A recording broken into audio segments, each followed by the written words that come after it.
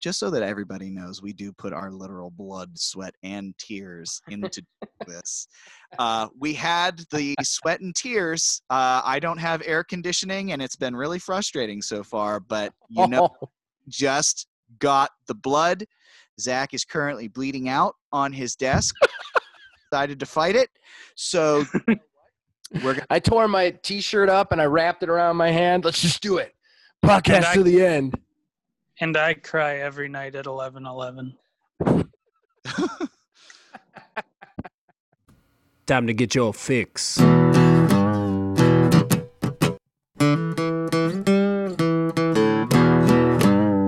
It's a horrible gaming podcast. It's not good. It's not great. Horrible gaming podcast. It's not even what you would call fair. It's really not that good.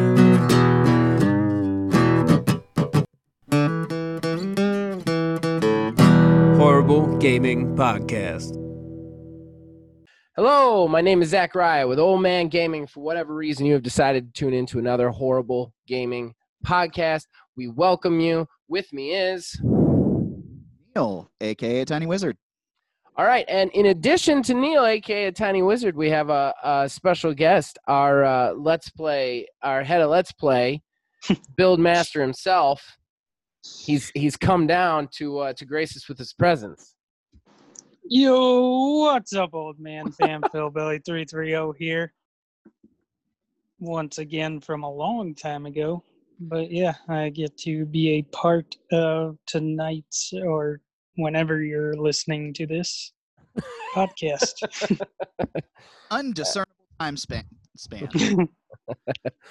We're happy to have you, Phil. You have been the person who has been guest on this show the most now that Neil is actually a co-host. So Yeah.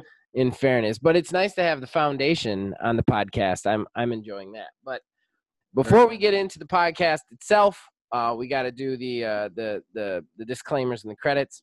Everybody, we're on Zoom. We're doing the best we can. We put everything we can into this, but expect that with the quality as per se usual. And then, of course, the credits. Big thanks go out to Mark Bell for doing the original graphics for this and all of the OMG shows. And then, of course, big thanks to Nick Van Sliders, who wrote the theme song to this and all of the theme songs to all of our shows. So thanks to him for that. Horrible Gaming Podcast. All right, so that brings us to the first segment of the show, the segment all about you guys, fan interaction. We like to talk to you guys. We like to read your comments that you posted on the last podcast. We also use your comments and all the other viewers' comments to decide who the Horrible Arena winner is. And then we also ask you guys a question just to keep the dialogue going, and we answer the question we asked from the last week. So fan interaction this week really needs to be called Kev to Action. We're going to give you this one, Kev, because the torrent begins. So right off the bat, he just commenting. Then he comments second attempt at 1,000 comments. Kev, you really don't need to do that. Then he commented one that I found funny. He said PS5 is the new thick boy. Then he commented just yay podcast. Then he commented fan interaction. And then we got to another good one. He said, I agree with Zach that dates need to stop. They should give years or quarters until the game is done and then give us a date. I am, however, not at his level of rage. No one ever is. I'm not praising either, but I am always relieved when a game is pushed. I'm tired of beta testing with my money. I will agree with that. I don't want the game to not be finished.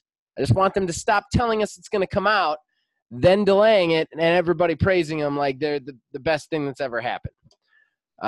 Then he comments torrential comments. Then he comments, pitching what you want to see is pitching to win. We can tell when you are into what you are pitching, and that matters. That's what he said for a Horrible Arena, which I appreciate. He then just commented credits with an exclamation point. Then we asked the question, what video game just hit you out of left field? You thought it was going to be bad, and it just it was really good, which we're all going to answer. But he answered the Ghostbusters sequel on 360 surprised me greatly, which that's awesome. I never got to play the Ghostbusters sequel game on 360. I heard it was pretty good. They got everybody's voices and everything, which was cool. And then his arena vote is for Neil, because I, too, felt that's what Brutal Legend was going to be like. So, Phil Billy, you're on the show, but you messaged me. You had said that your vote went to me, plain and simple, for my Die Hard game. However, Kayla voted for Neil. So I actually have to lose to Rush, which pains me. What is the disdain for Rush? I hate Rush, man. But I thought we had that conversation already. I thought you already knew that. Might have had it, but I don't remember. See, Neil, I'm okay with Rush, the band, but I really love Die Hard. So, and I just liked the idea. I think I would enjoy that game. That's all. Oh yeah, I mean that idea. It was a good idea. It almost was when we had the trading card game. Yeah. It was almost like to that level. It's like, dang, like that'd be a good game. Yeah, those were both good pitches as well. Yeah. I think personally, I don't like Rush's music. I just their music irritates me. However, what you pitched as a game, I thought was really cool. I didn't like Rush being the main point of it, but I like the idea of bringing those controllers out and actually having a really interesting adventure game to do with it.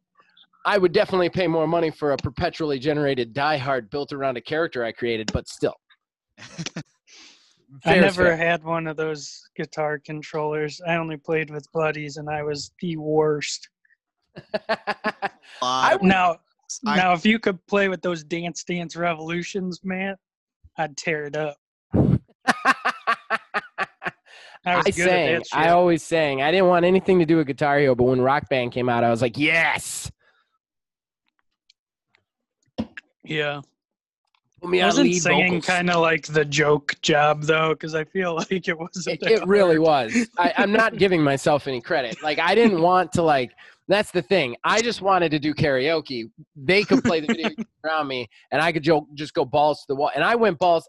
When I played Rock Band, if Mark Bell or Thor are listening, or Aspasia, you guys write in and tell everybody how hard I sang. I would sing. My voice would go out. I'd be sweating. None of it would sound good at all. But I was a good front man.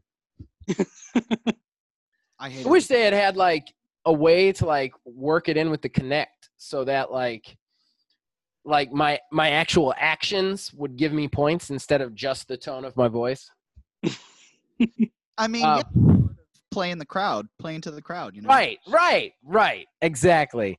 Or the Connect is well, he wore tassels to the game session. He gets 500 bonus points.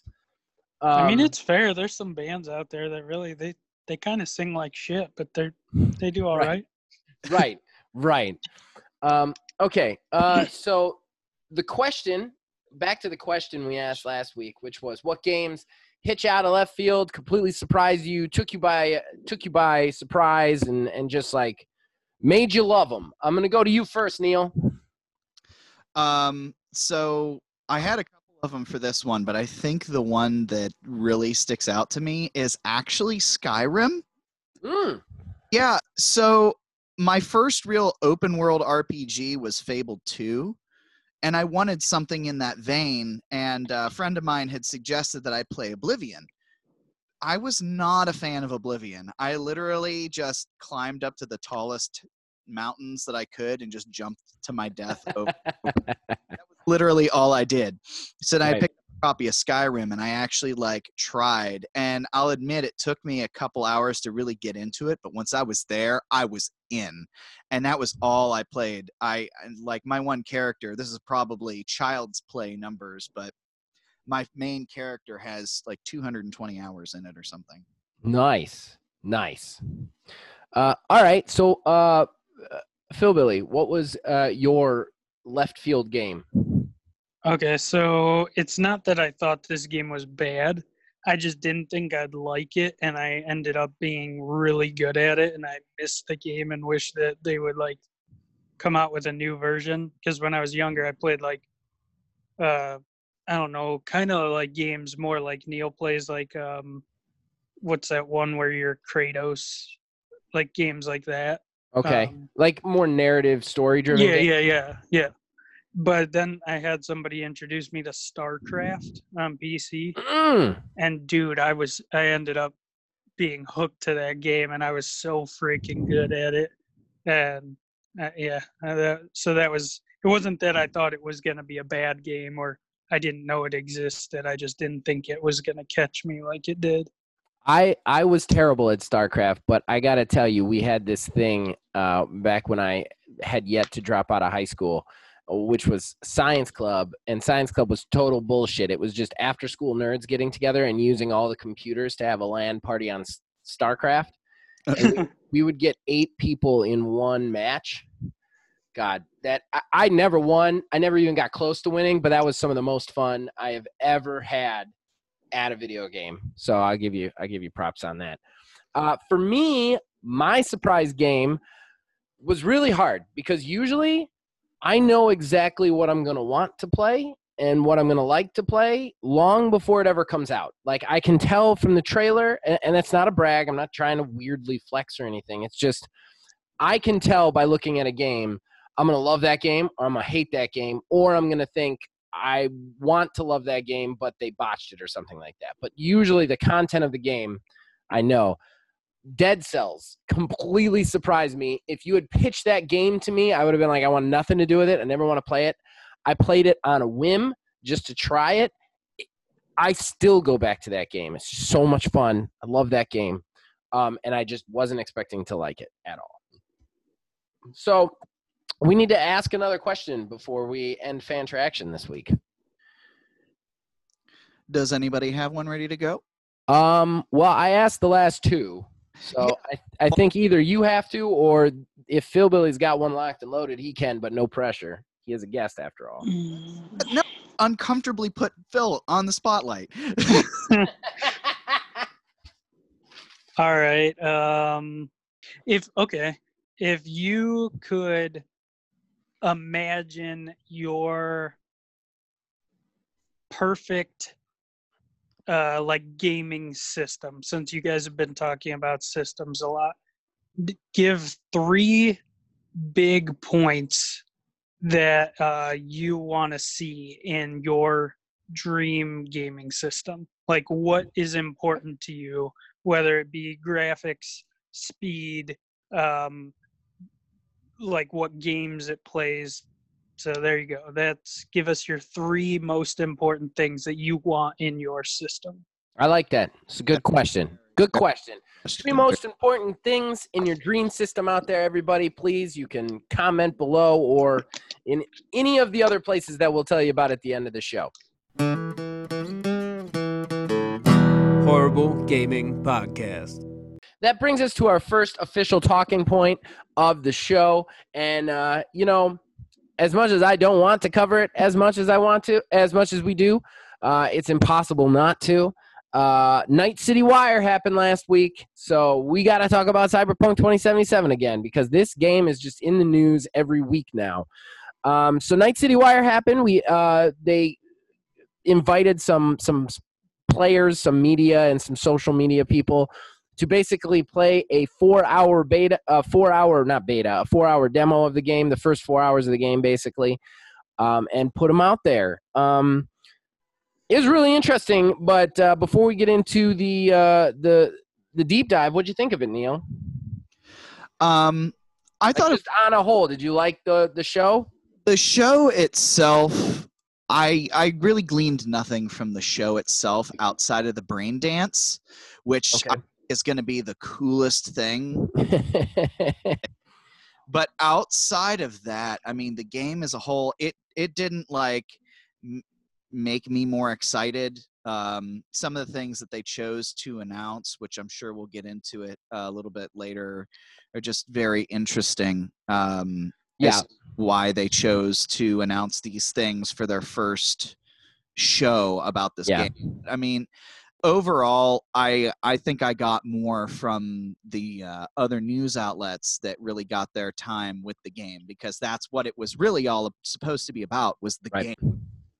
I'm going to go to you in a second, Phil Billy, but my impression is kind of right on par with that. I felt like the real cool announcement, cool stuff you got out of this was from all the other like IGN and like Eric's played it, and like the media people playing it and putting out what their experiences were. I thought that was the really interesting point, because the show was fine, but like when you get into seeing how everybody played the game so differently, I think that's the really kind of interesting thing that intrigues me. Definitely. What do you think, Phil? But I don't know if you watched the show or not. It's totally okay if you didn't. But what did you think? So I didn't watch the whole show. So what I did was, because I found out I was going to be on the show tonight, I just watched. In fairness some of the to gameplay. everybody, Phil Billy is not underprepared. It was a decision to put him on the show like 4 hours ago. So just so everybody knows, he's not underprepared. Yeah, so I watched some gameplay because, to be honest with you, I know it's going to be a good game. I know it's going to be a huge game. I'm not really sure it's my kind of game. So I've kind of like not been following it as closely as a lot of people. But I did watch some of the gameplay for the first time, and it looks good. Like, it looks interesting. The driving in it didn't look that cool to me. Like, it kind of looked like generic, like it reminded me of like GTA driving, which I don't know. The only driving games I actually like are like Forza and stuff. So obviously it's not going to compare to that.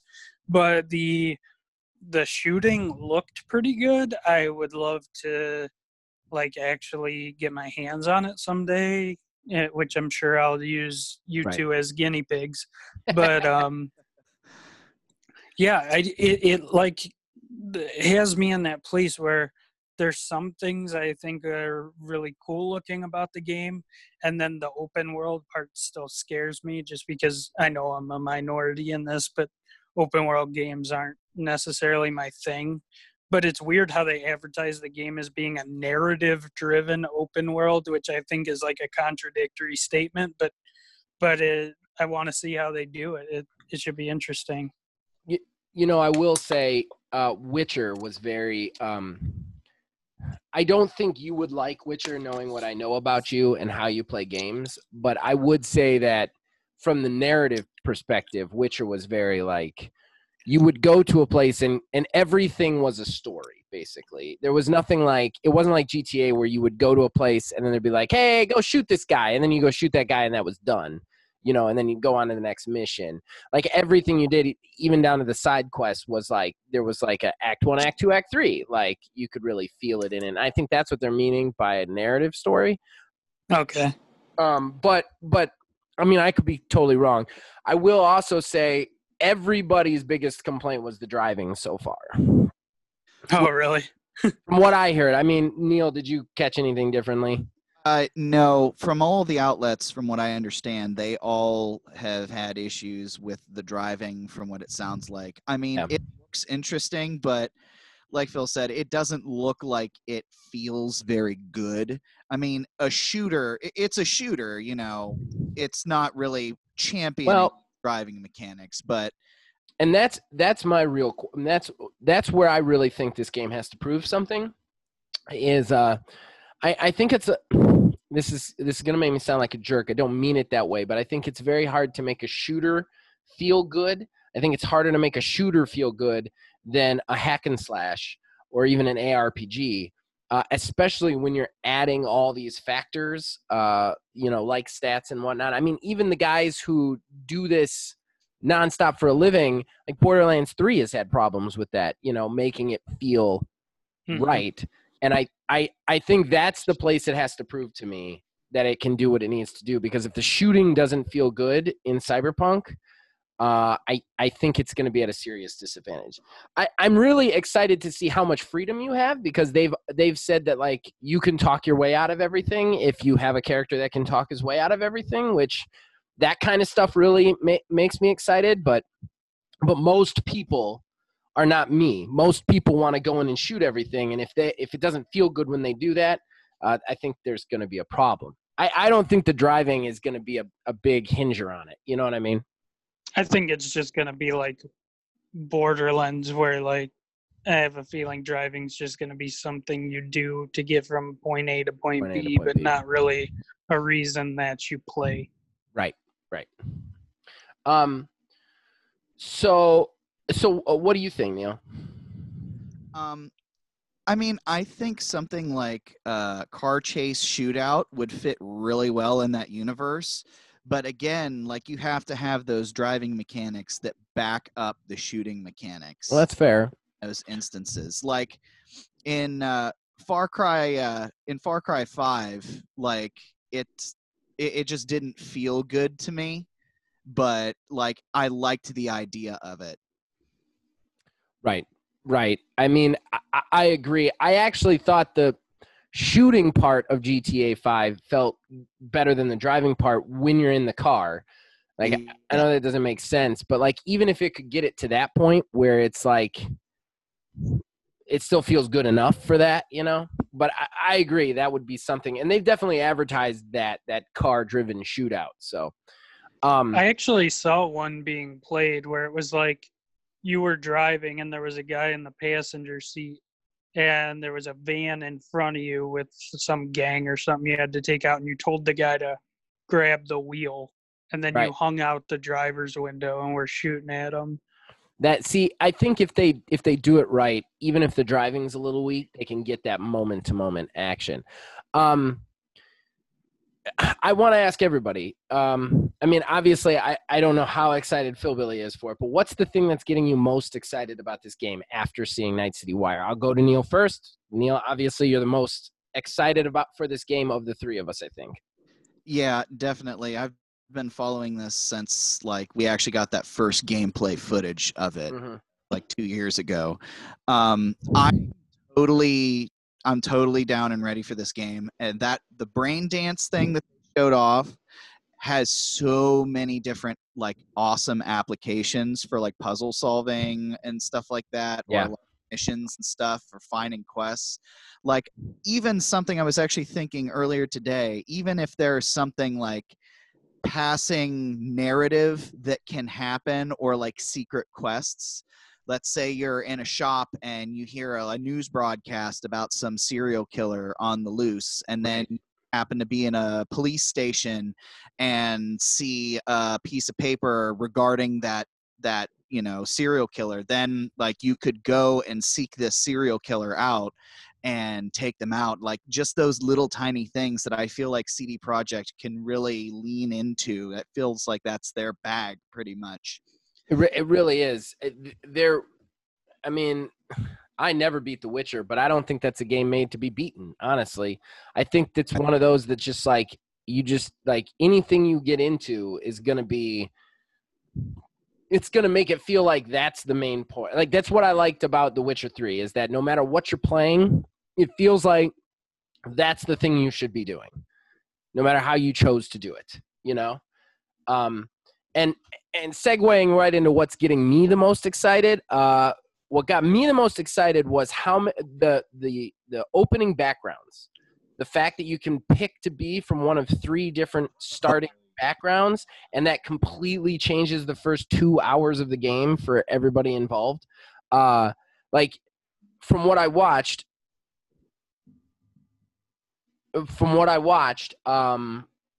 basically you had one person who was the nomad, and those nomads would start way out in the Badlands. They wouldn't even start in the city, and you had to do a bunch of stuff and then smuggle something into the city to get into the plot.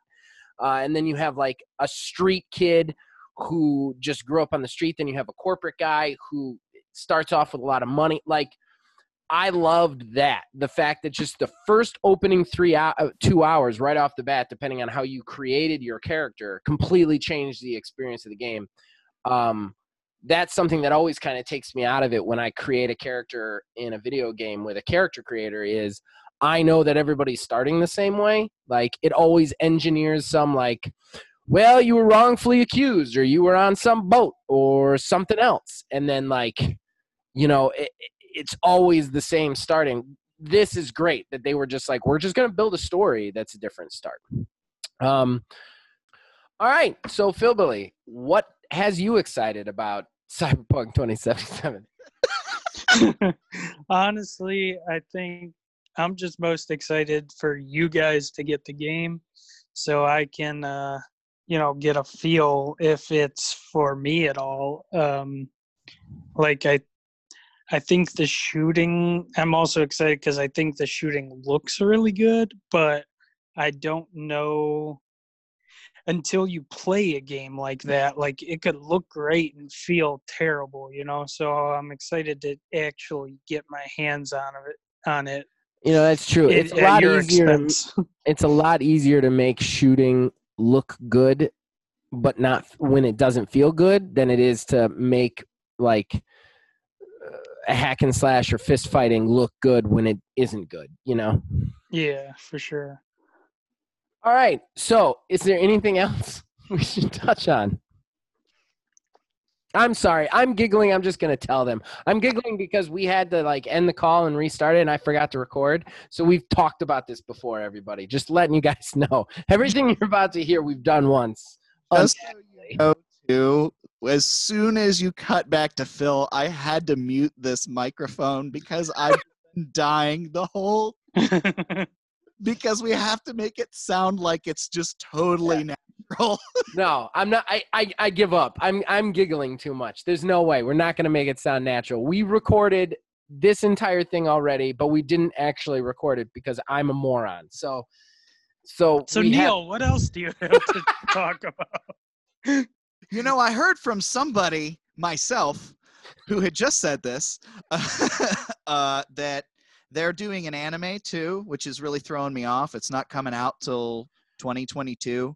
I don't know why they're going to have it like that far out. I mean, sure, you got to build a fan base and everything like that, but that just seems a little bit like, unless the hype for this game is going for that long once it comes out. But well, let me counter you with just saying, if it ends up being like a Skyrim level of success, that they could release a show about Skyrim right now, and it's been how many years since that game came out, and it would still probably get a following. So maybe they're banking on this game being as popular as and often played as like a Skyrim type game.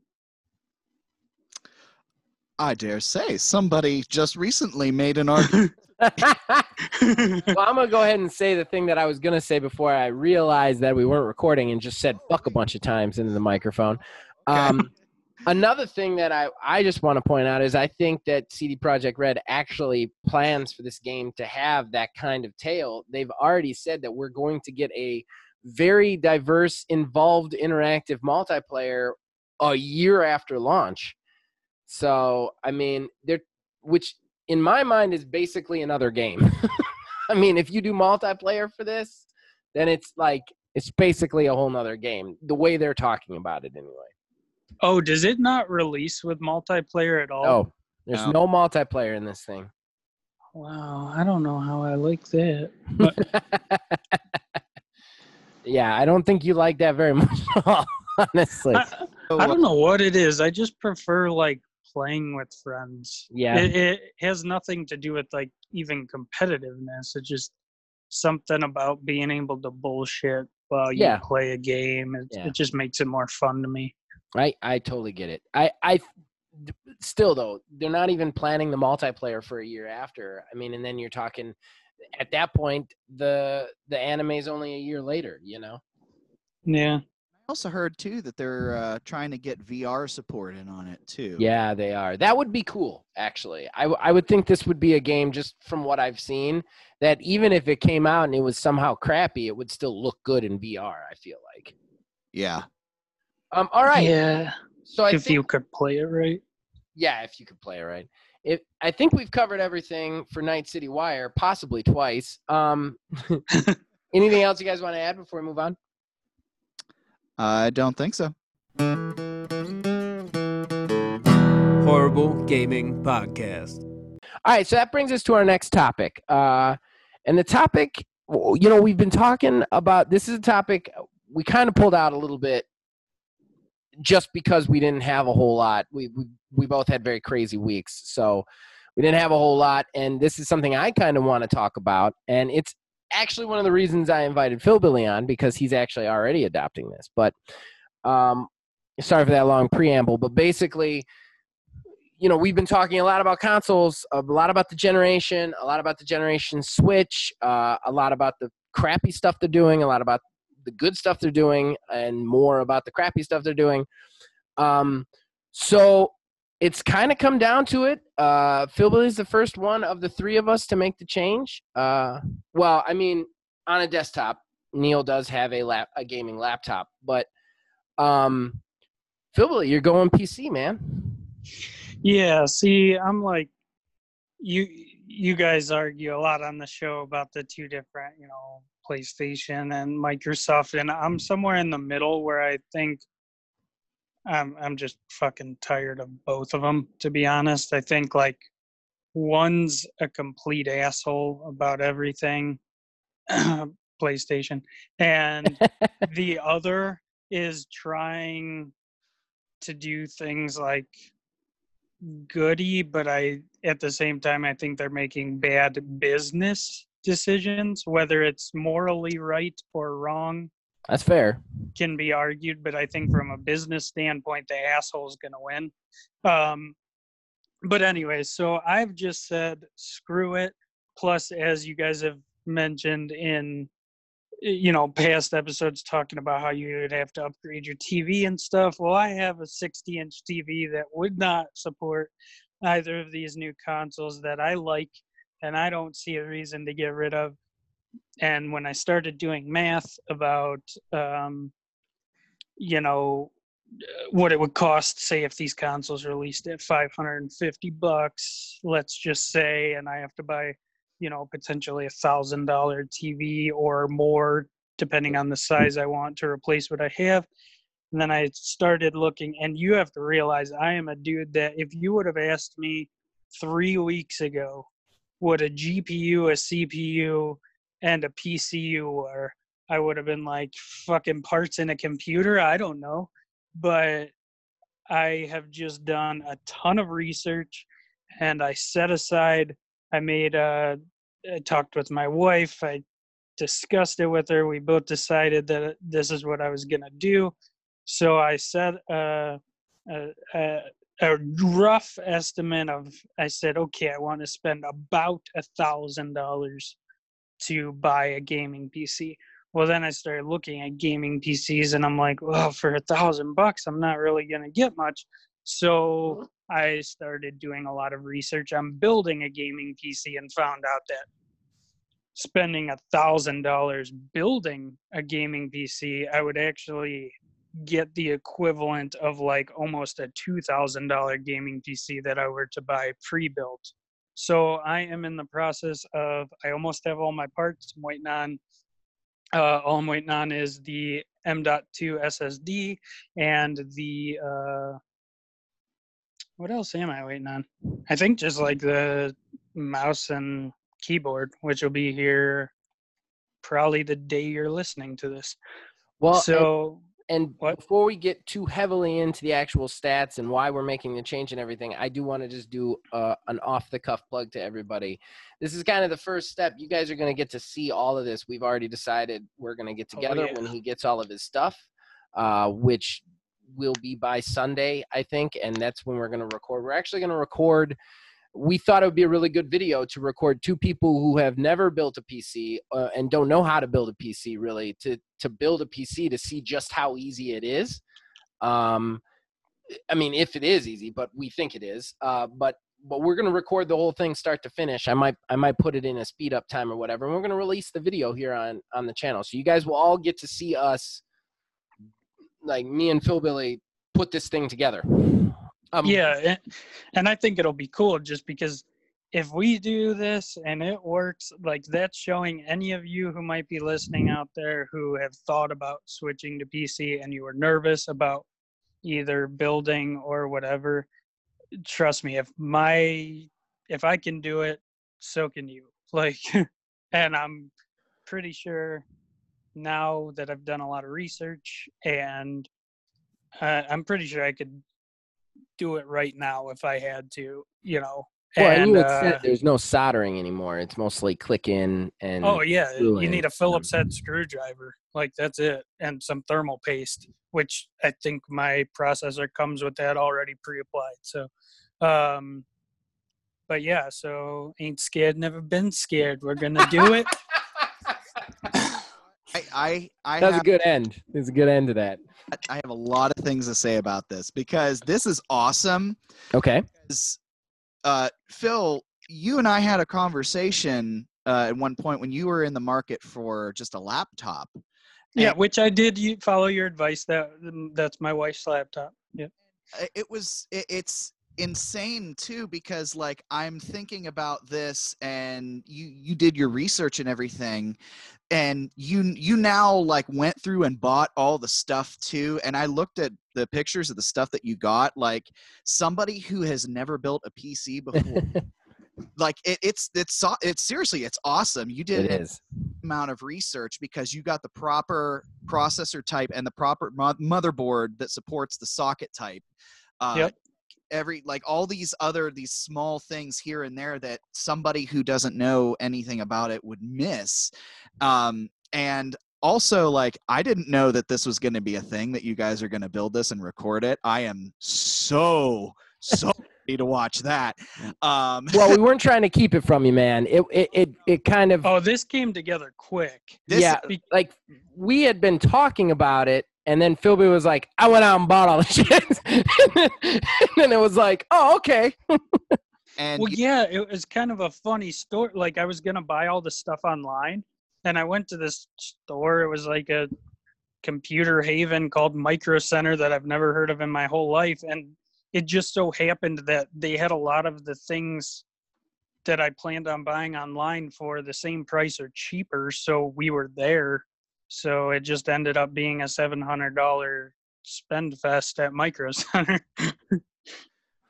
I mean, you hit the nail on the head too. I mean, you came to the realization that a lot of people come to after they already buy a pre-built rig, that you can buy those pieces part for part and put it together. And from here, once you get that console, that rig together, all you have to do is incremental upgrades. The price pay for a brand new system, generation, you would pay that once and be good for a while. And you can even still run your graphics card into the ground by fiddling with your display settings.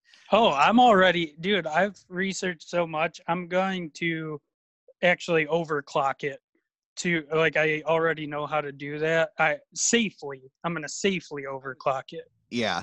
But I've bought the parts to, like, that picture that you saw, I ended up getting a different, same 450 chip slot, but I actually got a different motherboard because I started to realize that the one I had gotten only had one fan header, let's say. So I was like, wait a minute, I want to build this so that way in 3 years, if I want to upgrade just something little, I can build it off this same motherboard. So I actually went and got an MSI motherboard instead of the Gigabyte one I'd picked, and blah, blah, blah. But yeah, how many PCI ports do you have on that motherboard? The motherboard, I think it's 4. That's awesome, because then you can also, if you so desire, go out and double your video memory by bridging them together, depending if it supports or not. But I mean, that's really cool. Then from here, you can start looking into liquid cooling, stuff like that, and then you can take this. I'm excited for you, man. That's awesome. Yeah, like as of now, the rig I'm building is like basically it'll be like a mid-grade rig. Like, so my build will be capable of averaging or of running at 1080p, which is what I was building towards. It can do higher, but 1080p seems to be what like most people are gaming at right now. Right. And I'll be able to run I'll be able to cap out my monitor basically. So I'll be at 144 FPS at 1080p pretty much consistently, with obviously some games like aren't optimized as well. So like the rig I'm building, like Borderlands 3, for instance, is a terribly optimized game. It has trouble running. So from the specs I'm at, I should be running about like 105, 110 frames per second average in that game, which is pretty decent. Still phenomenal, yeah. Well, and I want to point out too, you know, the one great thing about the PC change is it's not actually, it's not like switching from PlayStation to Xbox or from Xbox to PlayStation, because especially if you're an Xbox player, because Games Pass Ultimate, you can get anything you can get on the Xbox, on the PC, plus PC games, you know, and you could probably even get PlayStation games that come to PC. So like it's, you know, Neil, you and I have gone back and forth quite a bit about the generations and stuff like that. And, you know, the more Phil talked to me about it, the more I realized it's not necessarily that I'm an Xbox player. I think PC's the way to go, especially if you're a person who has not adopted 4K yet. It is 100% the most frugal way to do things. Yeah, definitely. I mean, and even still with these, you can even, if you so desired, build out your PC like a game console. Mm-hmm. All of these video cards now have HDMI outputs on them. So you can easily, if you wanted to, a year or so down the road, build out your PC and then go ahead and upgrade your TV. And you get a TV that can run that depending on, you know, your resolutions and stuff like that and how you want to run it. But you can absolutely treat your box as an actual console. Yeah. Yep. Yeah, that's 100% right. I mean, I won't be able to get my PC until when the Xbox Series X probably comes out, probably in the fall, just because of some stuff going on.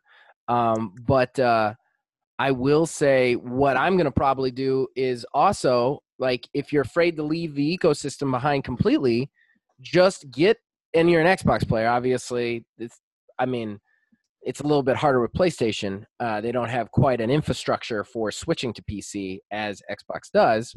But just get a Series X or not a Series X, 1S or a 1X, because when that Series X comes out, those things are going to be under $300. Oh, yeah. And you'll be able to find them used from people who upgrade right away. Yeah, so like that's what I'm gonna do. I'm gonna spend the grand on the gaming PC, and then I'm gonna just upgrade my box one level so that I can still, because I'm not gonna play anything I have, because I'm not gonna restart anything. It'll just be anything I get moving forward, I'll get on the PC, and I think that's Phil Billy's thought process as well. Yeah, and as well, this isn't like, it's not mainstream yet, but I'm hoping that eventually, obviously there's some games that are cross-platform play, you know, where like I play Call of Duty with a guy who actually is playing on PC. So right. I'm hoping eventually more games start to adopt that. I know it pisses me off because I know Sony fights it a lot, but yes, they do. Which that's part of my gripe with them, to be honest. But I'm hoping that in the future, like maybe even nearer future than I'm thinking, like maybe this next generation will kind of push that envelope a little harder, and I'll be able to even play with some people who, were my old buddies on Xbox and stuff. Yeah. I think you're definitely reaching a point, especially with multiplayer, where it's becoming a necessity, more of a necessity and less of a privilege. You know what I mean? To have that cross-platform play, especially with the multiplayer stuff. Like, it seems to be like, if you don't do it, like, people get mad at you, and with the TV thing, like, if you haven't gotten a 4K TV, like, it is a super stressful shop, and the information out there is mercutial at best. And that irritates me. I've done tons of research because I was planning on getting a 4K TV and a Series X. But okay, we can all agree. I think everybody on this podcast right now can agree that for the most part, the games that come out on these new generations are not going to run at 120 FPS right off the bat. No way. We can all agree that for the most part, in the beginning, they're going to run between 60 and 90 because of the developers. I even think that's highballing personally. But I mean, maybe. I'm not saying they're not, but I think what they're bragging about right now in the news is what their system can do. And that's fair. I'm not taking anything away from them. I don't think they're lying about it. They're just saying this is what our system can do stat-wise. The thing is, though, is when you really break down the stuff that they can do stat-wise, and if you apply that specifically to shopping for a TV, shit gets real complicated because if you're looking for the max stats, like true future-proofing on these new systems, you need an HDMI 2.1, you need your variable refresh rate, not your input lag, your variable refresh rate to be 120 frames or 120 hertz. Those TVs are $1,400, like everywhere. And that, like, HDMI 2.1 is insane to find for cheap. So, like, and like I said, if you've got a 4K TV, it's probably going to work fine. You probably shouldn't run to your TV right now and be like, oh my God, it doesn't have what it needs. I'm sure it will work okay. Just like we've just said, these games are probably not going to need that for some time. But at the same time, if you're looking to true future-proof, like if you were buying on the stats, you're looking to spend around $2,000.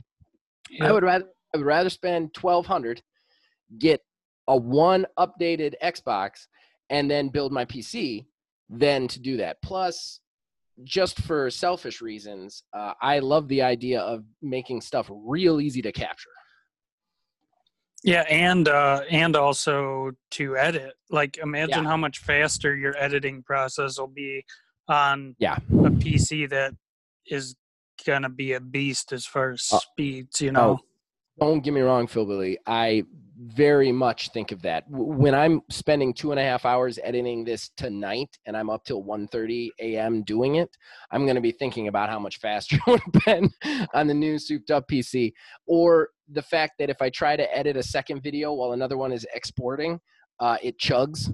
So, like, I'm very much looking forward to a much faster edit. But plus, it unlocks the ability for streaming. Yes. Yeah. Streaming's much better. Yeah. This computer that I'm building will actually do VR too. Not that really interests me, but it's capable of it. Right. Yeah, I'm very excited about this. And I'm very excited to do it with you too, because you've kind of become the guinea pig of the three of us in a way, Have you ever built one, Neil? I have not. I started shopping around at one point, but I've not physically done it. I mean, I've changed out components. Like I actually have Zach's old laptop right now. I'm trying to get back to him, hopefully soon. And but thank you, sir, because once you get that, we might even be able to have our faces on the podcast. Yes, like that. Like I upgraded the RAM. Like I do stuff like that. Like upgrade. The RAM is literally just throwing it in the slot, but like it's just a stick. Yeah, but like swapping out the hard drives, like flashing over the data and like doing it proper to where they're mirrored and not just like in RAID, the right RAID format, basically. Yeah. But like I do stuff like that, but I've not physically ever purchased all of the components and put one together. I know how it works, but Yeah. Well, if you're free Sunday and you want to come in my basement and build yeah. this with us, you're more than welcome. nothing more. Unfortunately, I cannot. Fair enough. All right. Well, I think we've covered that topic. You guys want to move on to odds and ends? Sure. All right. Horrible Gaming Podcast. All right. So that brings us to odds and ends. We've narrowed it down. We're all just going to take one odds and ends because we have no idea whether we're going late on time or not, thanks to my screw up. So we're going to start with the guest, Phil Billy. What's your odds and ends if you got one? All right. So my odds and ends is, I'm sure you guys are aware that The Last of Us 2 dropped to a controversial release. However, Sony fucking, in my opinion, skewed the reviews of the game by only allowing the reviewers like IGN and, Kotaku and whatnot to review the first half of the game, which in turn caused a lot of 10 out of 10 reviews.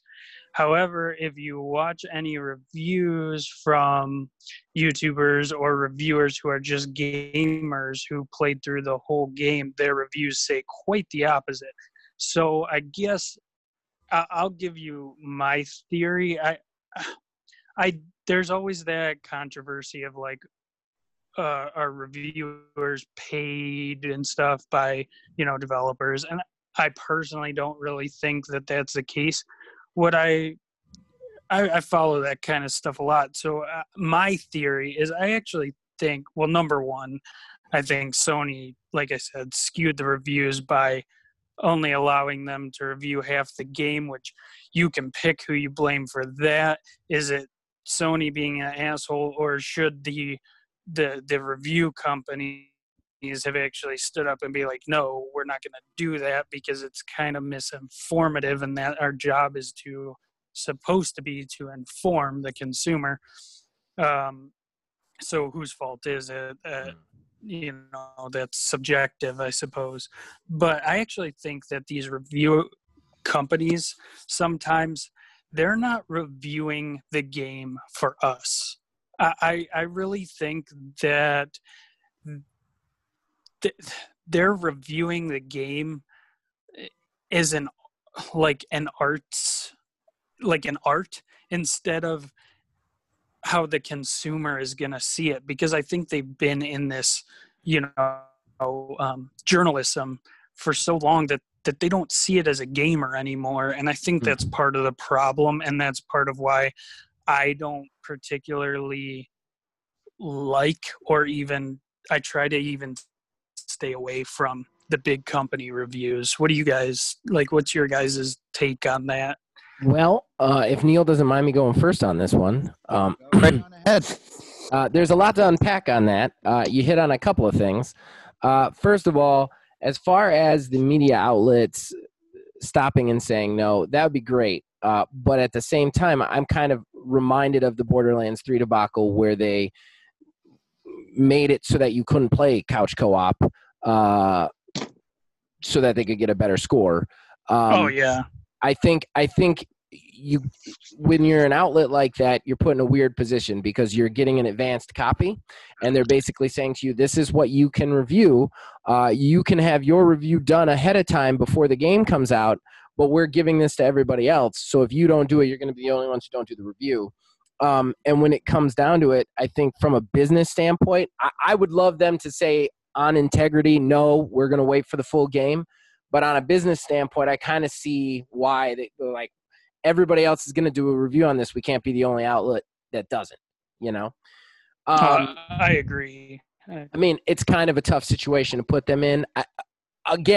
I don't necessarily think that excuses them reviewing half the game, but it is kind of a tough situation to put them in. I don't know how good Last of Us is. I don't have a Sony, so I don't know if it's a 10 out of 10. And I haven't watched a lot of the Last of Us stuff. It's just not a game that interests me. But I will say I agree with you wholeheartedly on the review thing. And while I am a big proponent of video games are art and they need to be lofted as such, so we need those in-depth reviews, there is an aspect to it where they forget that as artsy as these are, as much as they're supposed to be saying something, as much as they're supposed to be speaking to something, the games themselves are supposed to be fun for the people who play them.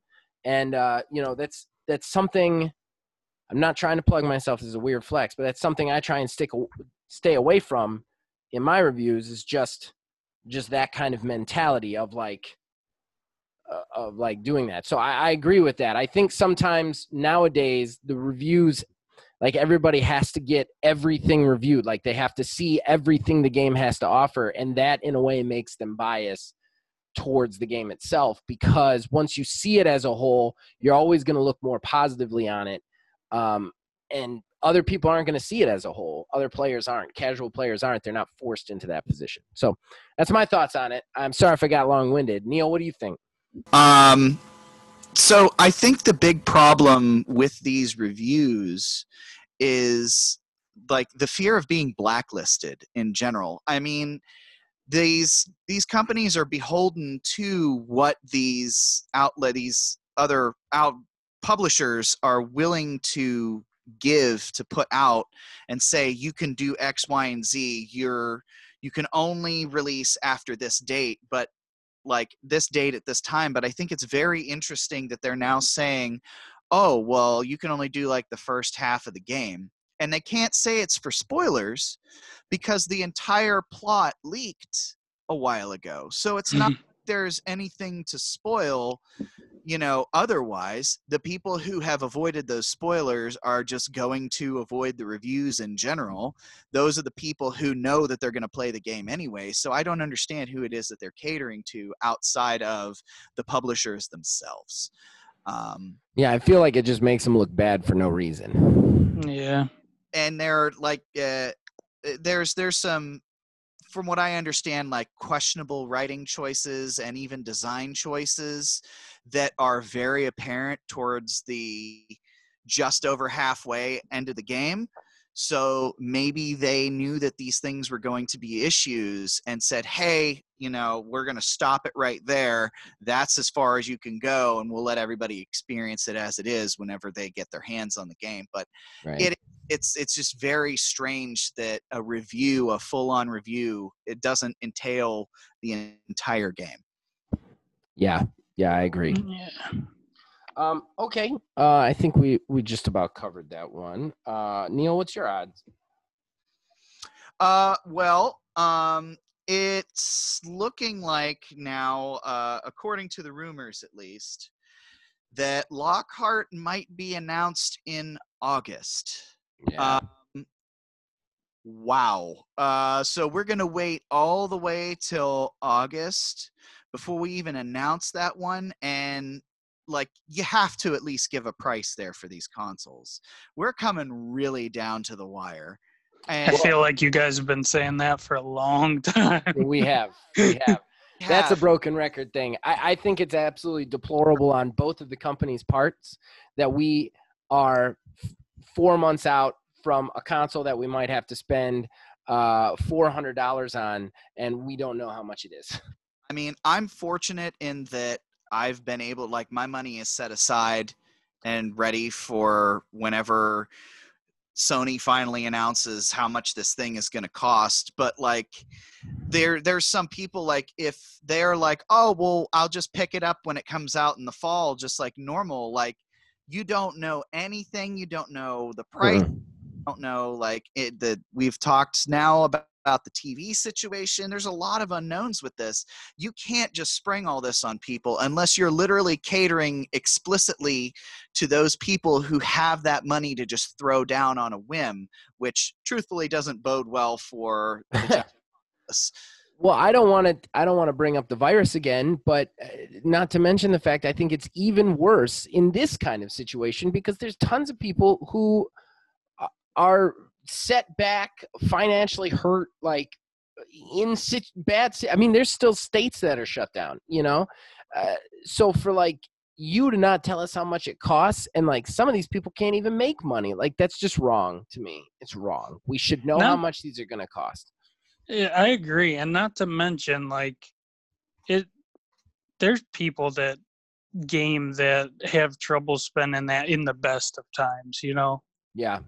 Not everyone is fortunate enough to have, like, a great job or, you know, a high enough paying job to justify dropping, you know, $600 on a whim.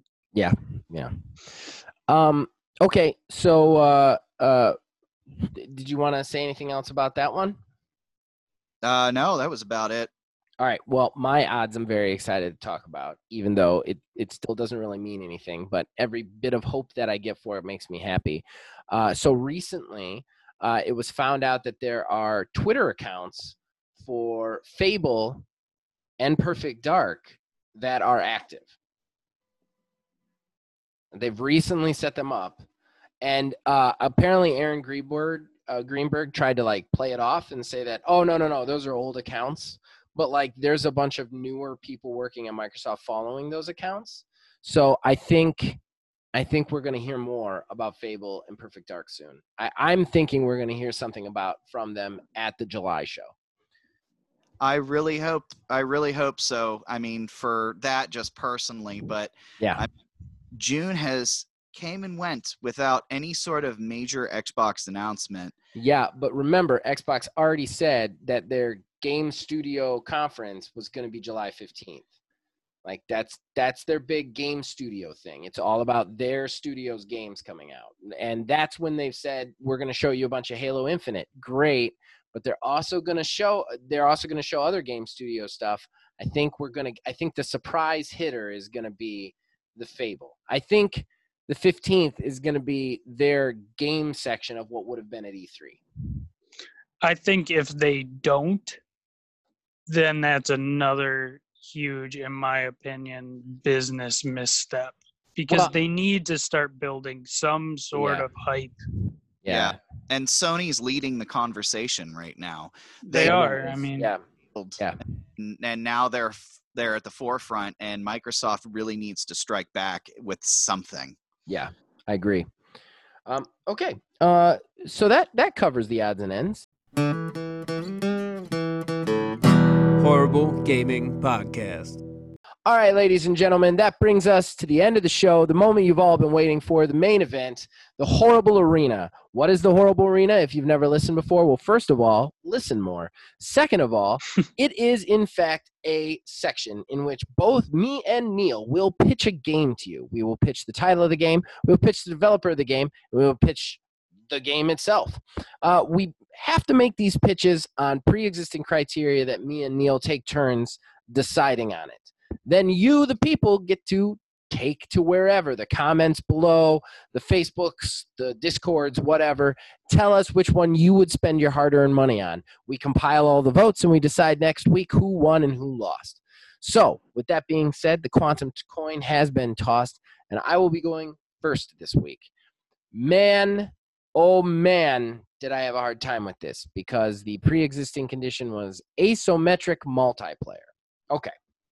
So, I had a really hard time with this because asymmetric multiplayer is basically like Dead by Daylight, Friday the 13th. I also considered it like that new Resistance from Resident Evil, correct? That would be a good criteria for it?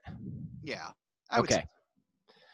All right. So, what I ended up doing, I'm going to pitch something that's probably not even close to in the wheelhouse of what this is, but it's a game I would like to see, and it's the best I could come up with because I don't necessarily like asymmetric multiplayer, and I'm so far from being in it that I couldn't come up with anything. So, here we go. My game. Oh man, it's tough. All right. So what my game is it is a perpetual shared world thing, but the shared world interest in it is a group of people that kind of create the world together. Almost uh, like you have a mastermind versus the players, but it's less the mastermind is versing the players, and so much the mastermind is building a dungeon or around what the players are doing. So I picture this as a shooter kind of akin to Borderlands. Basically, you would make a map, and then you'd have to have 3 stages in the map. You'd get a number of points based on the levels of the players involved in the map. And then you get to set down what loot pops, what things are worth, how big the bad guys are, and where. And then at that point, they have to proceed through the map and get to the end to win it. And what's cool about this, though, is each game would be linked to a group of friends. So it wouldn't be like you would just make this map and people anywhere on the internet would come in and join you. It would be like, I would make this map for like Phil, Billy, and Neil. And then they would come in and their characters would advance based just solely on my stuff in that game. So then I could make another map for them. They could go back in, gain loot on that. So it would be this kind of perpetual back and forth between the two, almost like they're game mastering their own game, more like that than necessarily they're trying to actually defeat you. So that's my game. Man, I did not have a project name or a developer for this. Right? Well, Gearbox is going to develop. That's probably a mistake, but Gearbox is going to develop because they're good at leveling up shooters. And then I'm going to do Project. Let's go Project Mayhem. All right. Am I getting disqualified, Neil? No, you're not getting disqualified because that is an asymmetric multiplayer by definition. Okay. It is a multiplayer game where somebody is taking the side of one thing and somebody is taking the side of something else. So not gonna lie, I almost pitched something completely different because I had 2 ideas, and at the very last minute, I decided to go with that one. I'll have to tell you off air what the other one was just to see if you would have disqualified that too, or that at all, you know. All right, so mine is going to be called Project Serial. And it is going to be done by Turtle Rock, the ones that did Evolve back in the day. Turtle Rock's still around, right? Because I know that was a thing that we had. Yes, they are. They are still around. Okay, because they're actually making something. I can't remember what it's called. What it is though. Cool, because I just remembered that was a new rule that we put down. Think about that once I said it, because I feel like I got a good idea. Okay, we'll pitch it. Maybe I will. Tell me what to do. You're not my real dad. So Project Serial is going to be a 1 versus 4 asymmetric multiplayer game, wherein one person takes the role of a serial killer within a sprawling city, and the other 4 are investigators trying to hunt down this individual. So there would be basically a large city where you would just go and kill a random person passerby as the serial killer, but then you would be alerted to by the cops. The cops would then, investigators would then come, take a look at the scene, get witness statements, stuff like that, and then a general direction of where it is that this individual is going. And you would have either some arbitrary limit of time that you would have to not get caught as to you would being escaped successfully, or something along those lines to where you just could take out the investigators as well. I think that would be a very interesting cat and mouse sort of idea for a game. And that is my pitch because my mind is blank. All right. Cool. Your developer was Turtle Rock and your title was Serial, right? Yes, Project Serial. Okay. So everybody out there you have it. The 2 projects, Project Serial versus Project Mayhem. You guys get to decide which one wins. Now, we need to pick something for next week, and it is my turn to pick, correct? Yes. I had one, and now I can't remember what it was. Well, B. Let's do Farming Simulator. Oh. Yeah. Let's get crazy with it. Farming Simulator is crazy. Yeah, Question because mark? nobody would pick that. Let's get wild. Nope. Farming Simulator. Well, like a farming game. Like Stardew Valley would count. Yeah. Like, I'm not going to make you, like, it doesn't have to be simulatory, like, absolutely simulatory. I mean, like something along that, like, Animal Crossing, farming, Stardew Valley would count. That Island of Maru, that would count, like, something like that. Horrible Gaming Podcast. All right, everybody, that brings us to the end of the show, finally. Neil, Philbilly, anything to plug? Our honored guest, thank you for being here, sir. No problem. Thanks for having me. Only thing I want to plug is, guys, check out when it drops the PC build that me and Zach are gonna be doing. 2 noobs building a rig in my basement. It should be fun and informative / ease your minds if you are nervous about that, because I'm the last person that anyone who knows me would ever think would be able to build a PC. I'm very excited about this. So that should come out next week sometime. I'm not exactly sure. I want to just go ahead and throw out there, check out the OMFD. It's going to be coming out this weekend at some point as well. Not exactly sure the date. Probably Friday, since I don't want to release anything extra on the 4th, but sometime this week. And then, Neil, anything special for you to plug? No, sir. We are still plugging away at Streets of Retro. Oh, yeah. I love that last episode. I think it was our best yet. And we have another one dropping Thursday. If you're watching this on YouTube, it'll be up tomorrow. If you're watching this on Tuesday, it'll be up Thursday. And that brings us to the end. You can check us out on Facebook at Old Man Gaming DH, on Twitter at Old Man Gaming 9. Please join our Discord. The link is in the description below. You can influence this and every one of our shows from there. And, of course, everyone out there, as long as you keep watching and listening, we will keep making these. We love it, even when we hate it. So we'll see you guys next week. This is why I hate doing it at night. I get sloppy at night. I'm crisper in the morning. Oh, fucking shit. Fucking shit.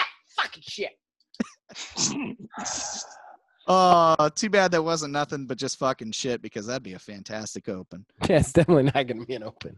That's definitely not going to be an open. That's not going to be an open. They wouldn't even get it. Like, because I didn't start recording until after, like, we had already talked about it. It would literally, the cold open would just be me, but like, fucking shit. And then the theme song. Like, fuck shit. Time to get naughty. Yeah, time to get your fix.